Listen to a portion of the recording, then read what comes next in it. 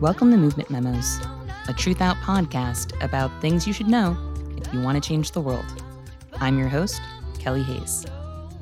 Last week, after days of appeals from activists on the ground, the actions of federal agents attacking protesters in Portland finally drew national attention, with senators, celebrities, and pundits joining organizers in raising the alarm.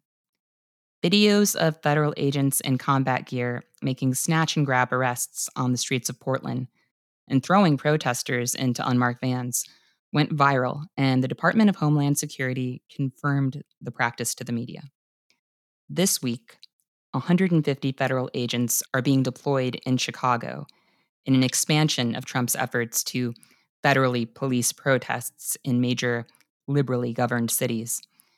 In Chicago's case, Trump's chief of staff has suggested that Trump's anti-protest squads will broaden their mission beyond policing protests and intercede in matters of community safety.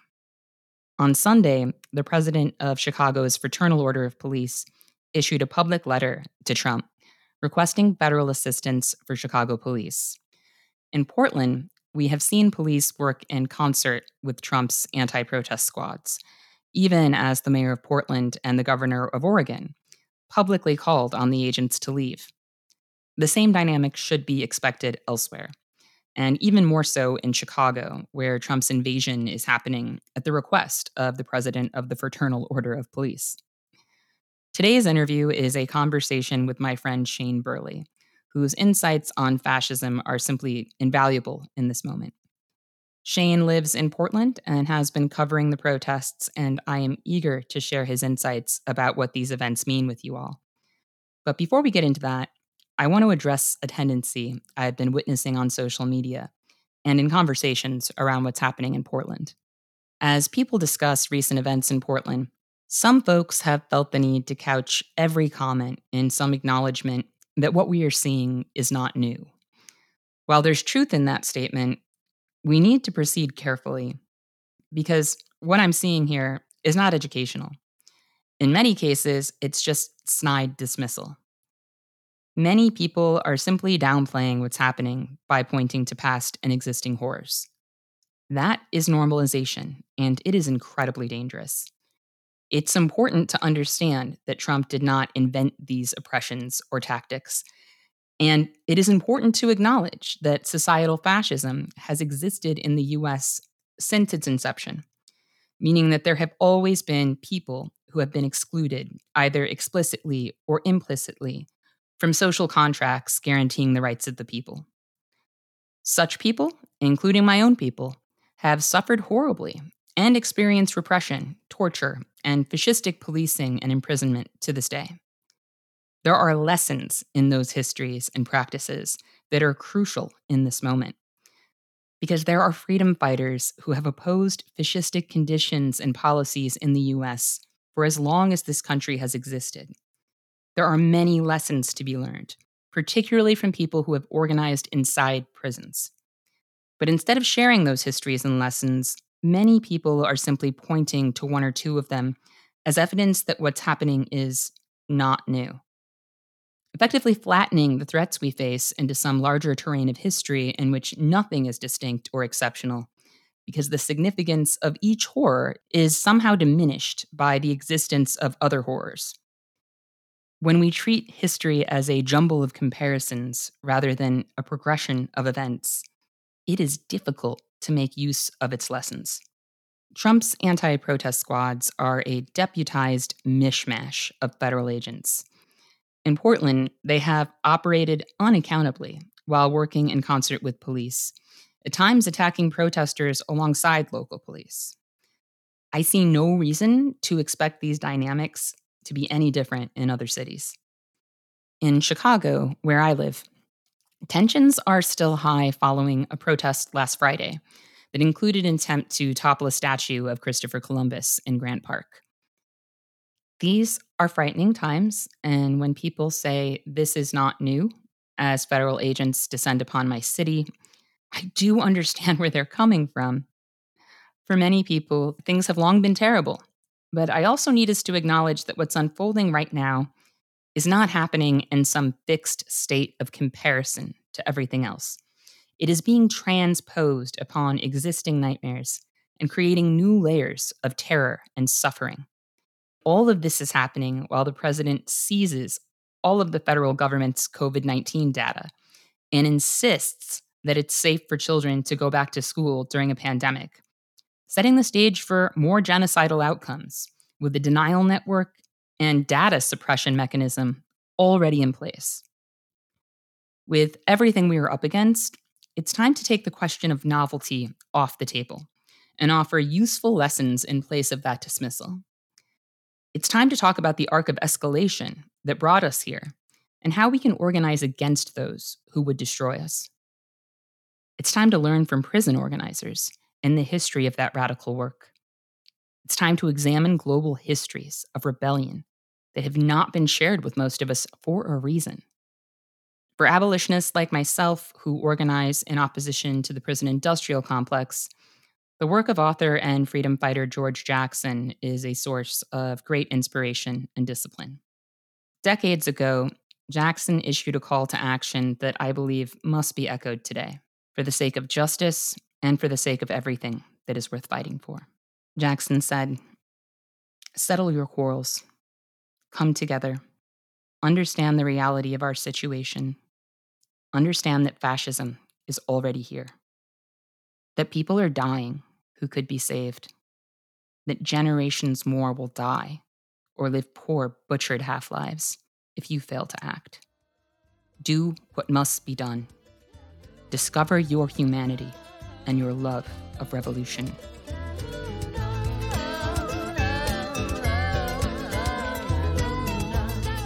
Shane Burley, welcome back to the show. Thanks for having me on. How are you doing, friend? I'm tired. It's been a long few days, at the end of a long few weeks, at the end of a long few months, at the end of a long year. So I feel like it's been setting in lately. Well, I really appreciate you taking the time to talk today with everything y'all have been up against. What's happening in Portland has huge implications for us all.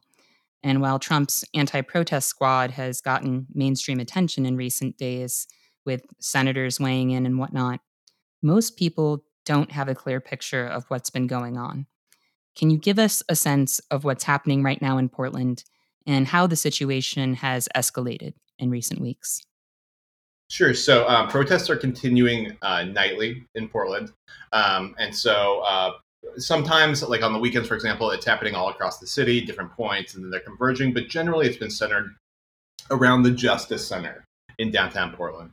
So Portland is kind of in four corners. The downtown Portland is in the southwest, and so the Justice Center is kind of there. It's right across from a number of parks where a lot of demonstrations often happen, which is right themselves across the street from from City Hall. So it's kind of a little corridor where there's a lot of activity usually.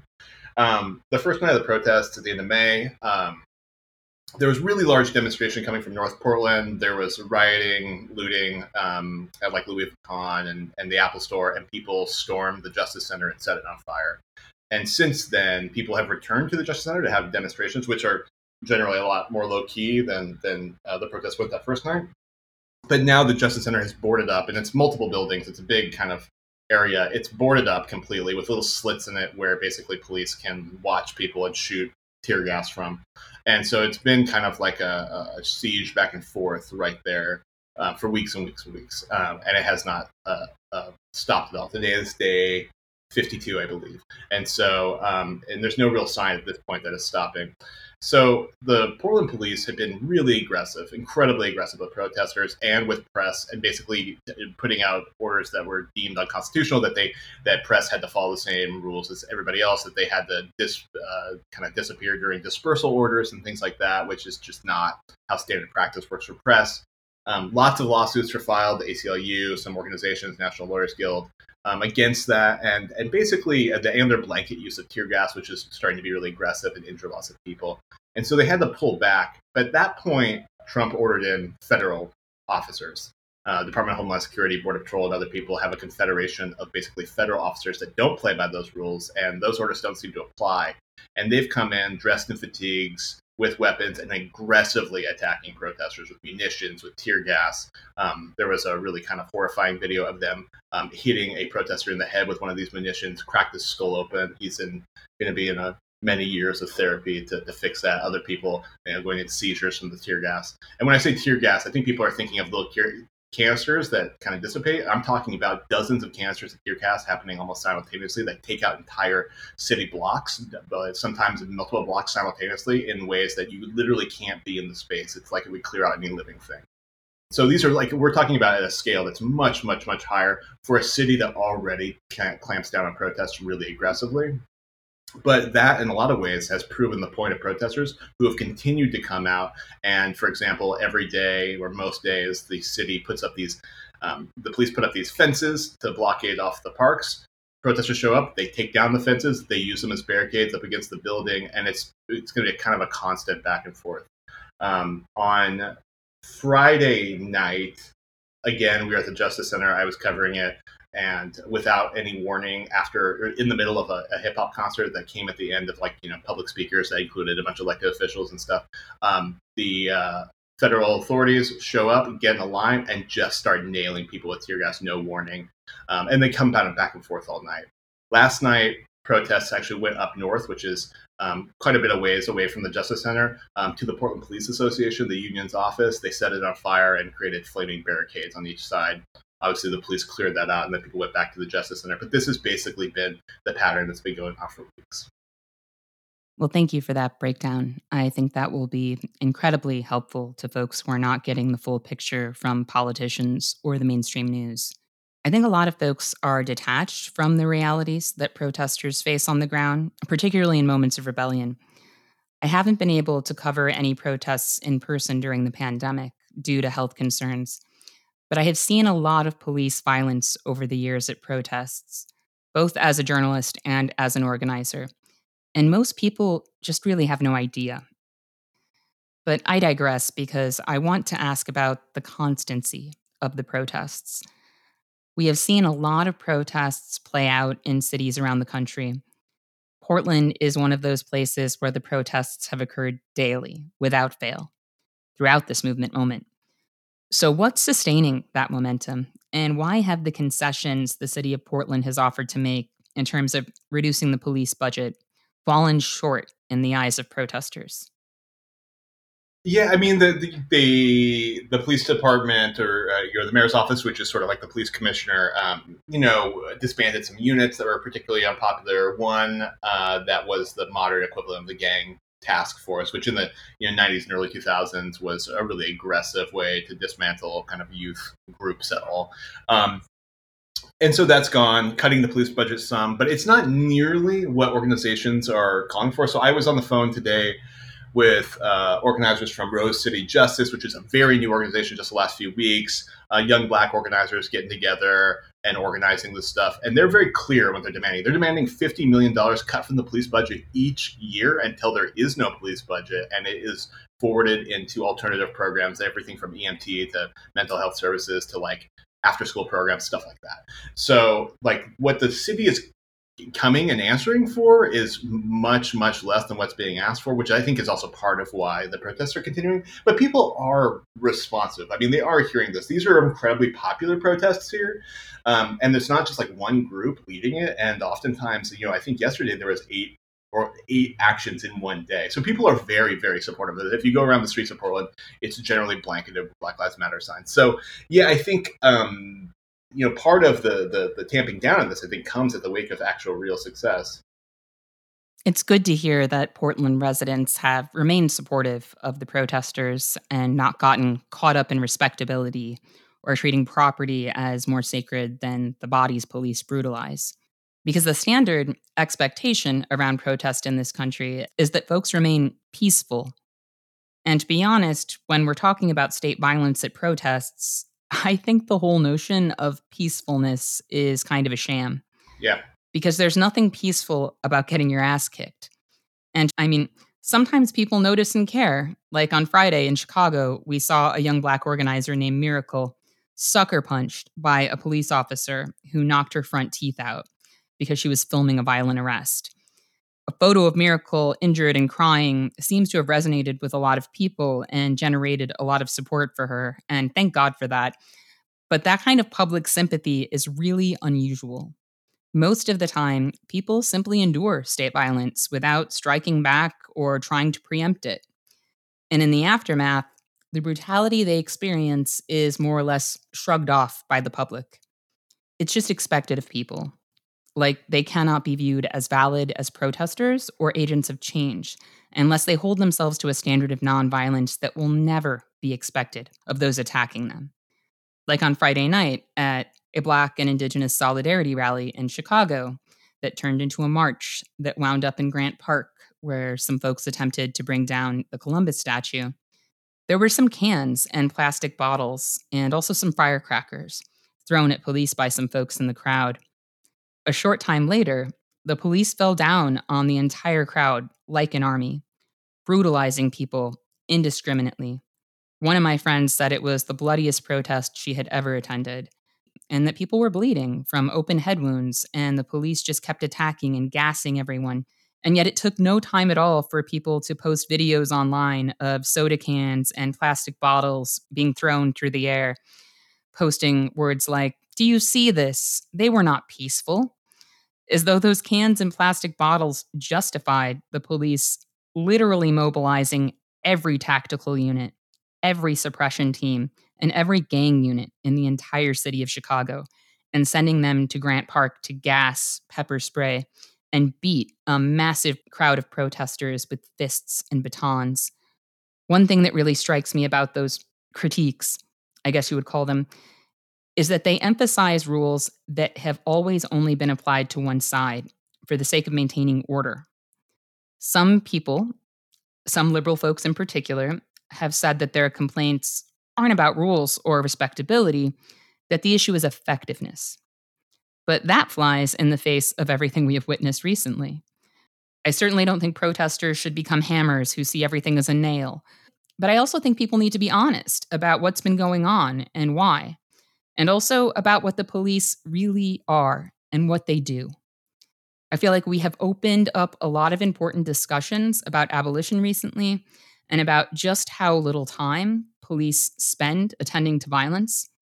The percentage is so tiny. It's like, if we are going to talk about people protesting an oppressive force, we need to examine what that force actually does, which in the case of police includes their day-to-day violent practices, the sexual assaults and murders they commit routinely with impunity.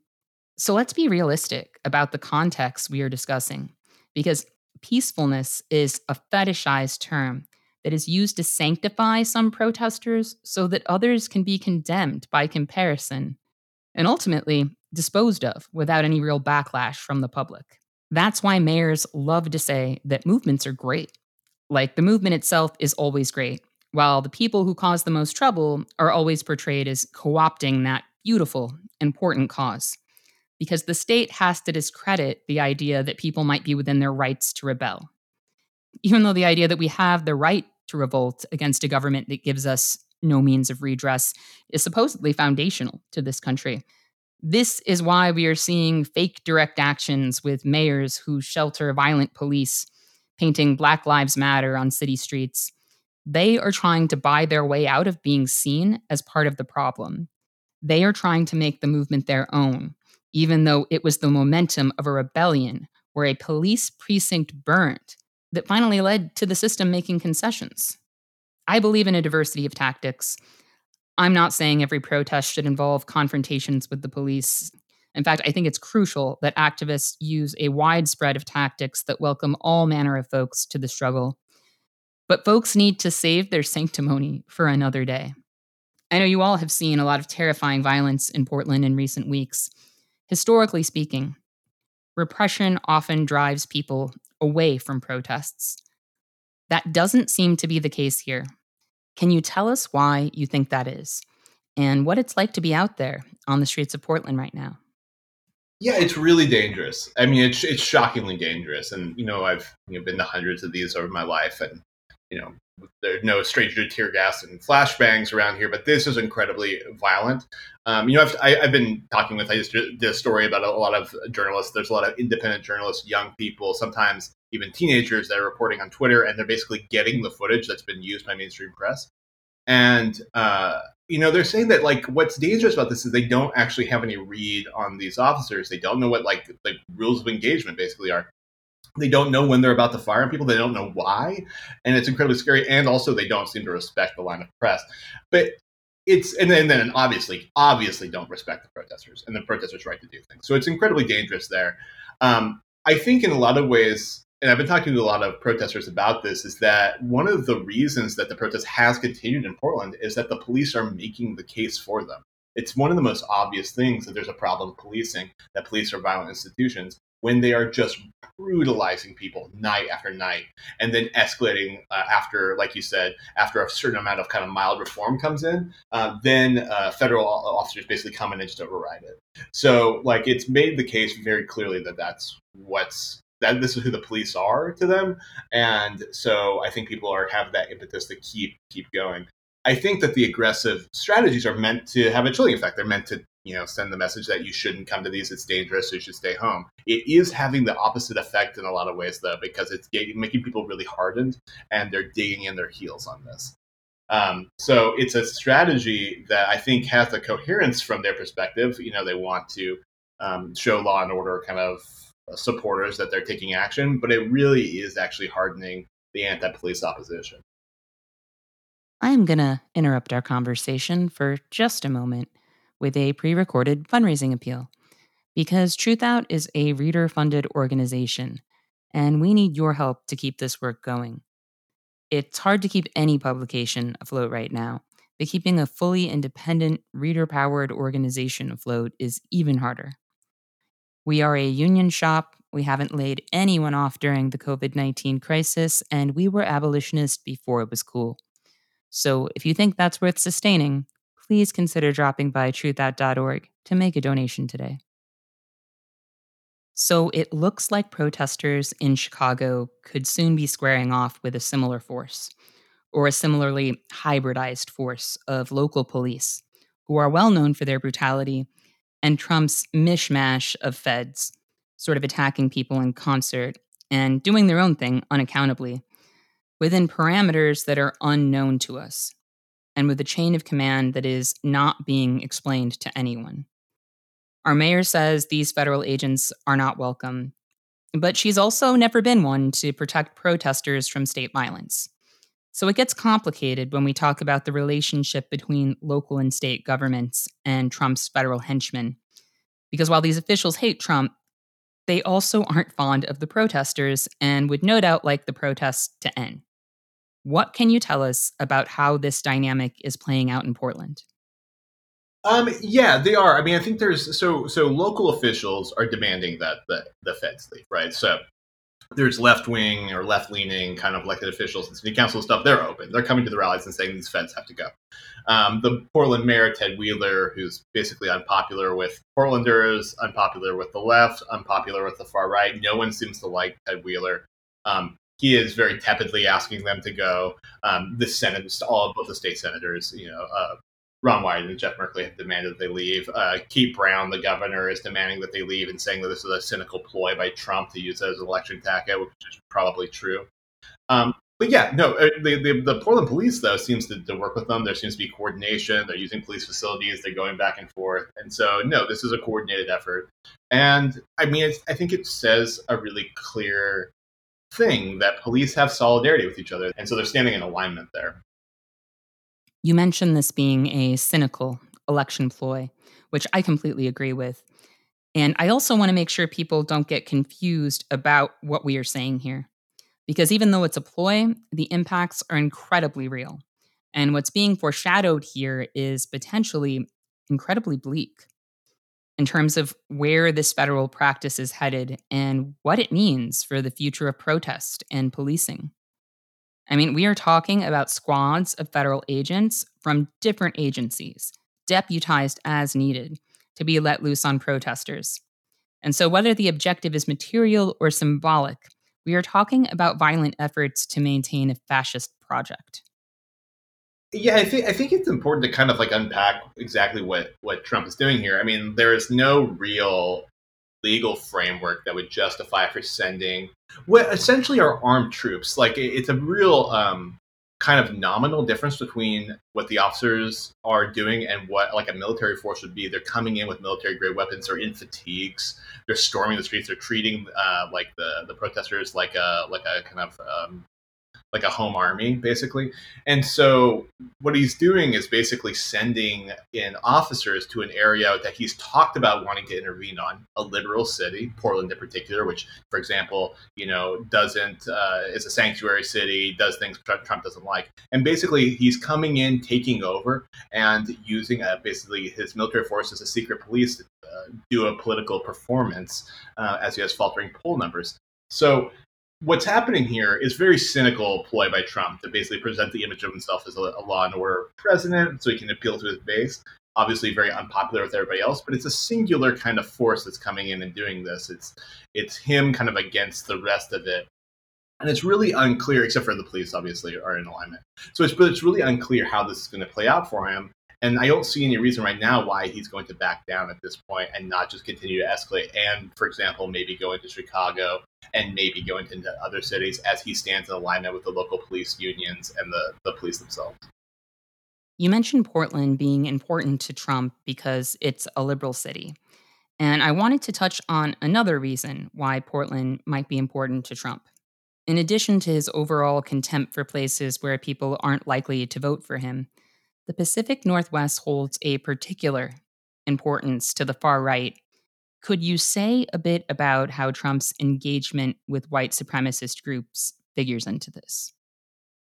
Yeah, absolutely. I mean, this has been a center of the far right and white nationalist organizing for decades and decades and decades.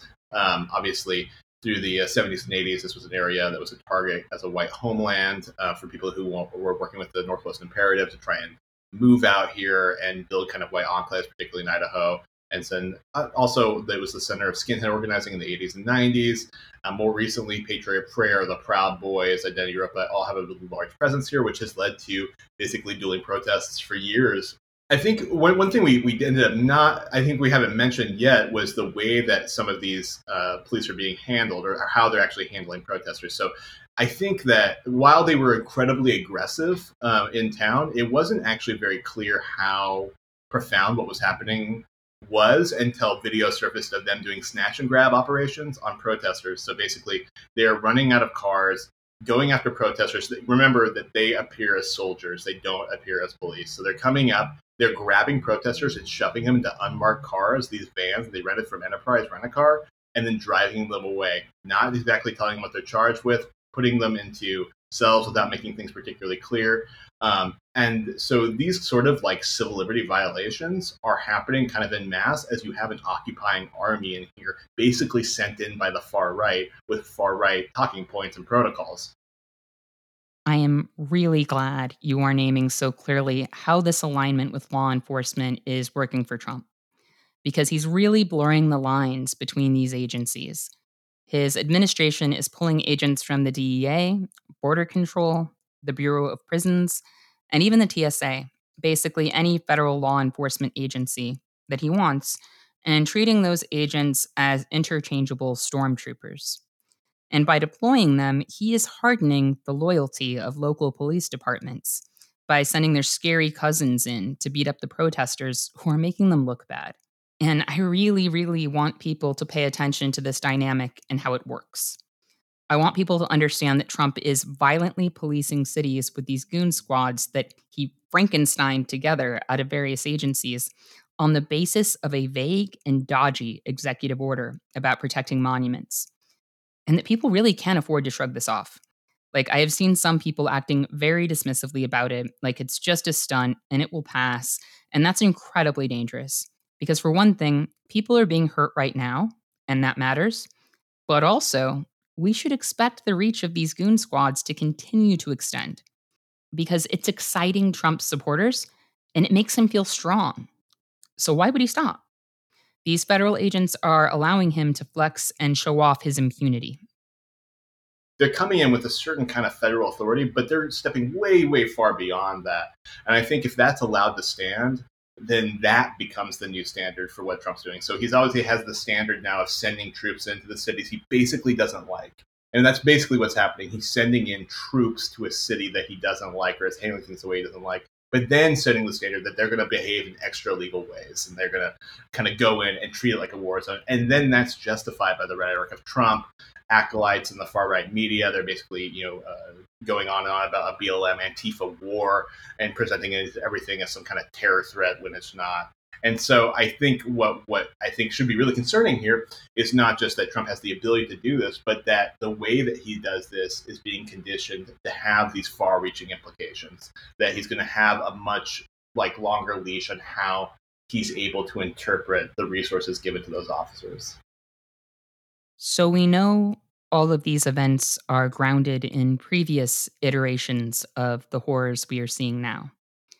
We also know that the United States has always been a genocidal project, but we are seeing escalations right now on multiple fronts.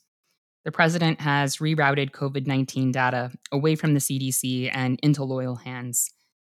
He is trying to force schools to reopen and seems poised to conceal data that could contradict his back to school, back to work narrative. So we have fascist gains being made here in terms of the destruction of our collective understanding of facts, in terms of violence being inflicted on incarcerated people, including many Black and Indigenous people, in terms of the biological warfare that Trump is waging by deporting planes full of immigrants who contracted COVID-19 in detention. So, can you say a bit about the fascistic escalations we are experiencing in this political moment? Yeah, I mean, I think there's a complete disregard for human life that's taking place. So on the one hand, you treat protesters as if they are um, sort of almost like a demonic force that needs to be put down by force, including cruelty and really incredible violence on them, and to treat people as though their rights don't matter. So there's that on the one hand. On the other hand, we're talking about kind of a war on people vulnerable to illness. So, like a kind of quote unquote war on the weak, a war of cruelty, and a complete disregard. So, what you're creating is these huge barriers of violence that are going to affect communities in a variety of ways. But at the same time, it comes along with a social conditioning about that changes our values. So, there's a real normalization for that kind of cruelty that's happening, not just from Trump himself, but the kind of entire sphere that's around him. So, Tucker Carlson's a part of this, Sean Hannity's part of this. There's a normalization of this rhetoric that gives him the ability to do that and to escalate it even further and for those steps to be kind of pushed along the way. I mean, if we normalize the sending in of essentially troops into cities to disrupt things, what's to stop that happening in other situations? What's that to stop that happening if Trump contests the election results? There's a lot of things that could actually happen here. And the depth of it, when you condition people to have their values changed, that has the ability of taking things much, much, much further. That's all very daunting, but I am so glad you were saying it because these possibilities need to be acknowledged so that we can assess where we're at and what we need to do about it. I personally believe Trump is more dangerous than ever right now because he's in the home stretch of potentially losing this election. His back is against the wall, and he has many weapons at his disposal. He doesn't like the FBI, so he commissioned his own goon squads to investigate protesters, and now to police cities. So, what happens next? There's no reason to believe that these protests are going to stop anytime soon. So basically, right now we're having a standoff. There's a lot of things that could happen theoretically. I think Trump is going to pull out all the stops, though. There's no reason to believe he's not. I mean, he's literally sending troops into cities. So, in advance of the election, that looks like he might lose. He's going to double down because that seems to be his choice, and he's going to do it by trying to prove that he's an authoritarian president. And he's going to do that, particularly in liberal cities where he thinks it might help. And so it's hard to say. I don't want to be conspiratorial at all, but it's hard to say exactly what restraint will be shown, or if Trump's actually going to try and use his new favorite authoritarian force, these federal officers, to do things that are disruptive to election happening. That's quite possible. At this point, I think that the normal rules of the game should be considered obsolete. We were educated to survive in a world that no longer exists. These things are much more dramatic and can shift much more dramatically than they did in years past, even just since 2016. So I think people should be prepared for the fact that this may be a political battle that's not just done with pundits on TV or with casting a ballot, but one that involves large organizations and confederations and people in the streets. Yes. And on that note, we are going to make an exit. Shane, thank you so much for making the time to talk today. This has been a great conversation, and I really hope it has helped some of our listeners form a clearer picture of what's happening and what they want to do about it. Thanks for having me on. I'm always happy to. I also want to thank our listeners for joining us today. I am back from medical leave, and I will be with you all again every Wednesday, bad back permitting. So please take care of yourselves, and remember, our best defense against cynicism is to do good and to remember that the good we do matters. Until next time, I'll see you in the streets.